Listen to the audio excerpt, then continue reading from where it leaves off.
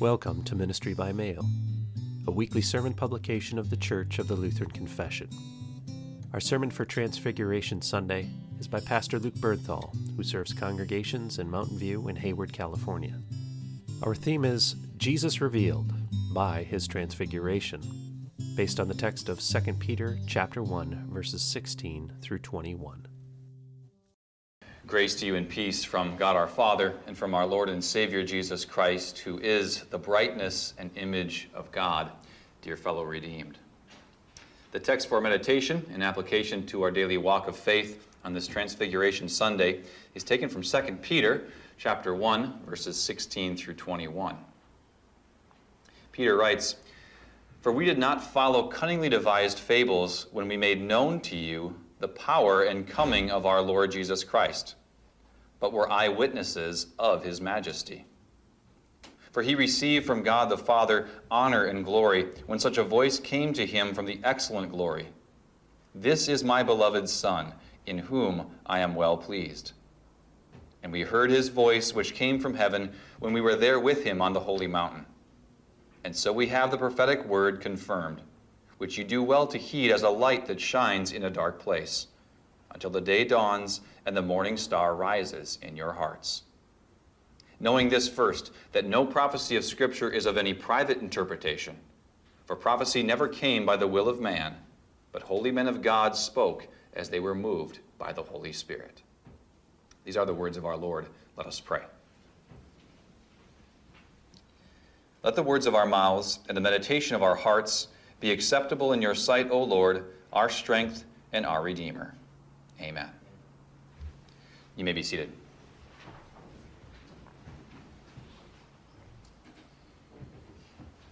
There are a number of events in the Bible that I would have loved to have been an eyewitness for.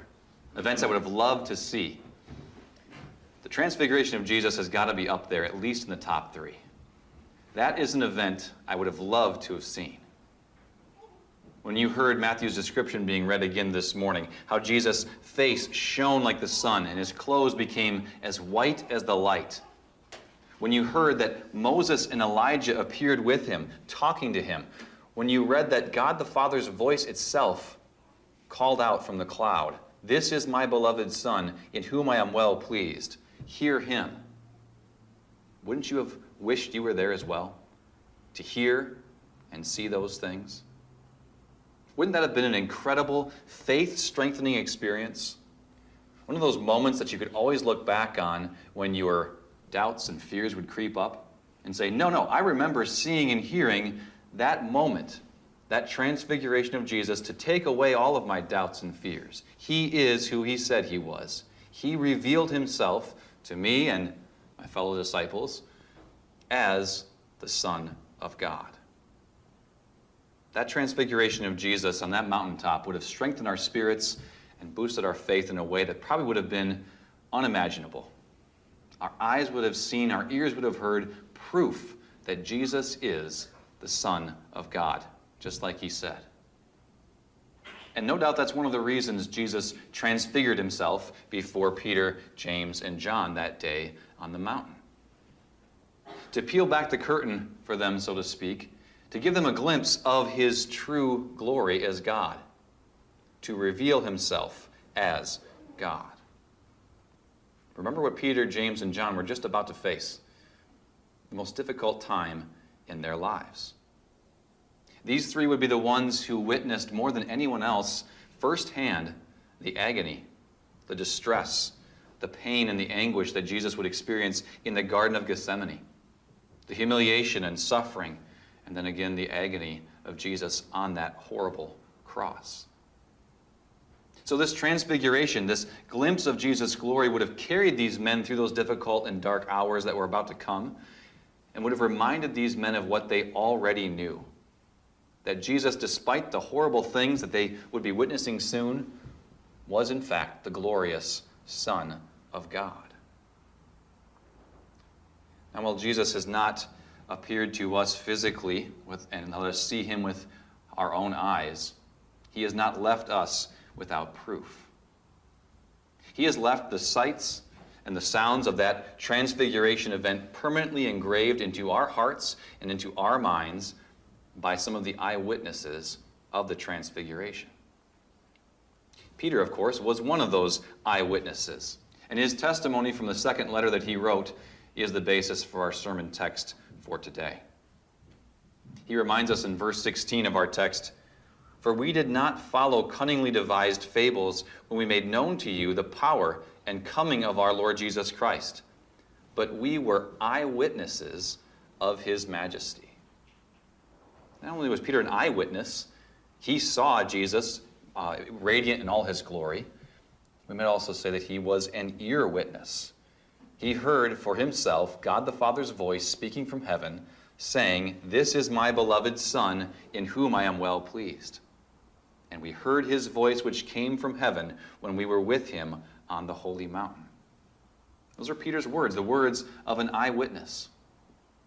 What he wanted his readers and he wants us to see and hear was what he saw and heard, the transfiguration of Jesus on that mountain. He wanted everyone who heard and read his inspired words to have the same confidence, to have the same assurance that Jesus was exactly who he said he was, the Son of God. Now, any lawyer could probably tell you the importance of an eyewitness.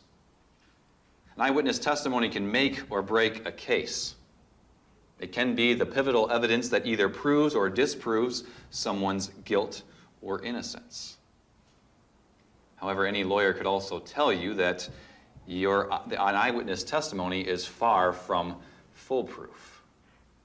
Even the most reliable eyewitness can have his testimony or his or her testimony shaken or discredited by a very skillful cross-examiner, a very ruthless cross-examiner.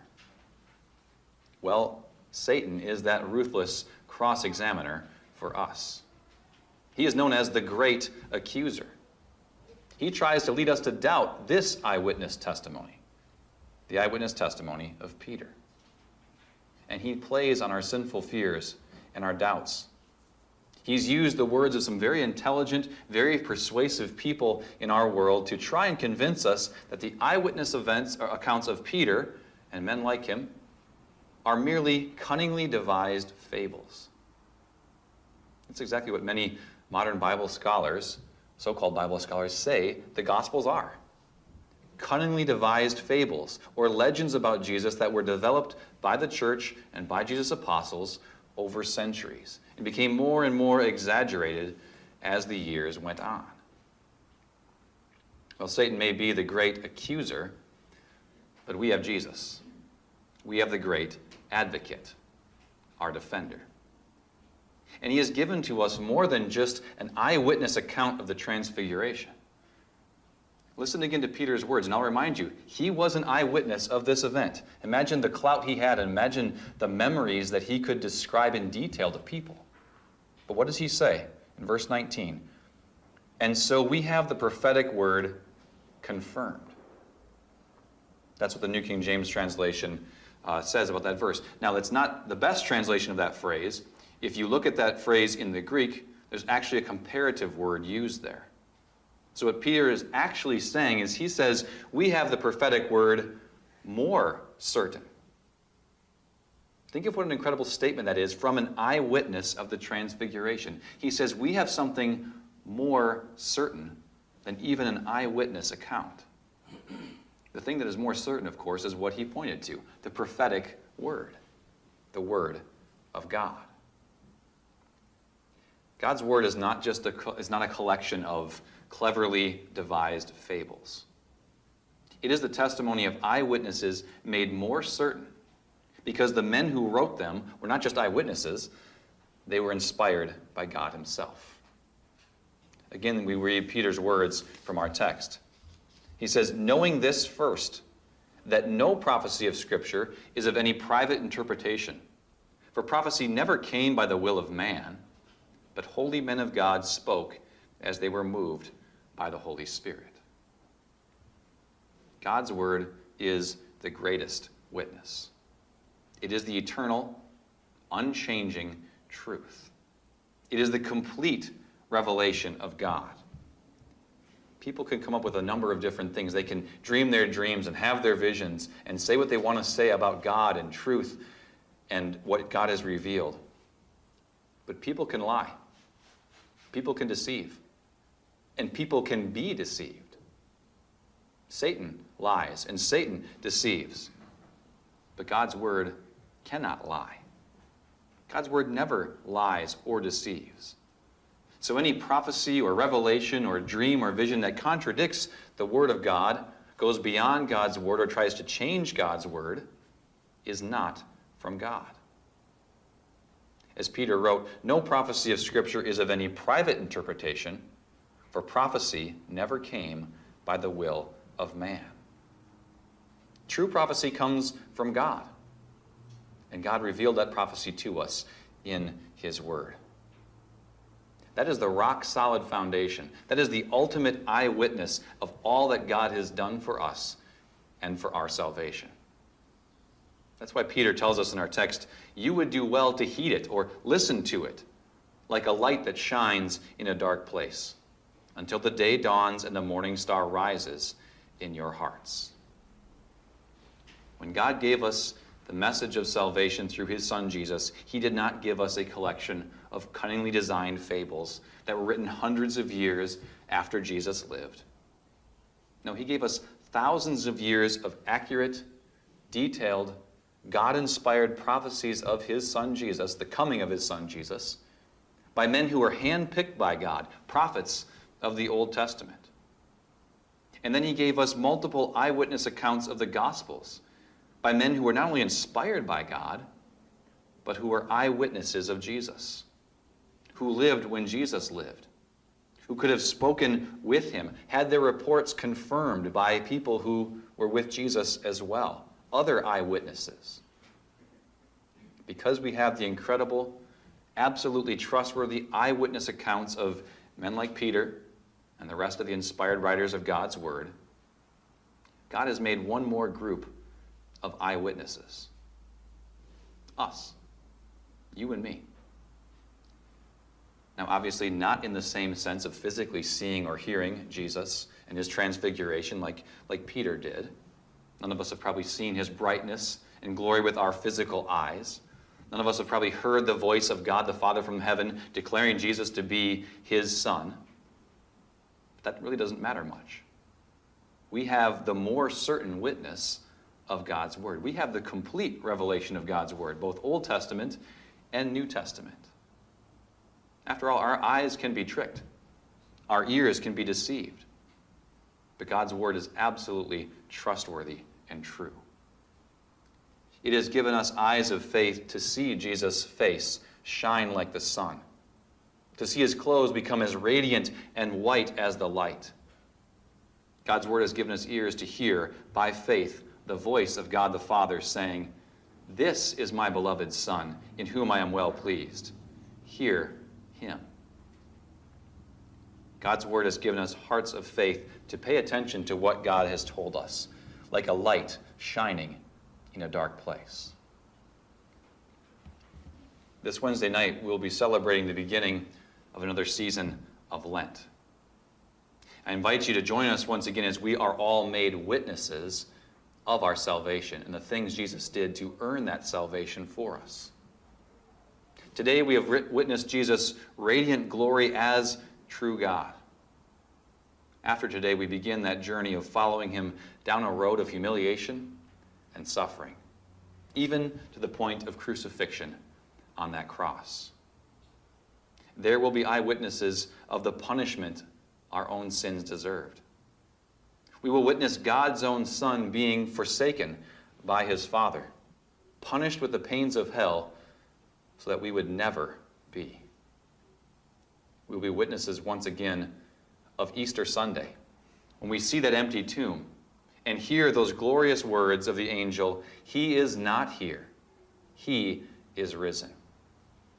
And we will see Jesus for ourselves with his pierced hands and pierced side, standing amongst his disciples. It is because of Jesus' work, because of his word, that we are now eyewitnesses by faith. It is because of Jesus' work that we will all be eyewitnesses of him in glory, with glorified eyes and glorified ears to see and hear him in heaven and see him as he is. Until that day, may our eyes and ears and hearts of faith always be focused on Jesus and his glory.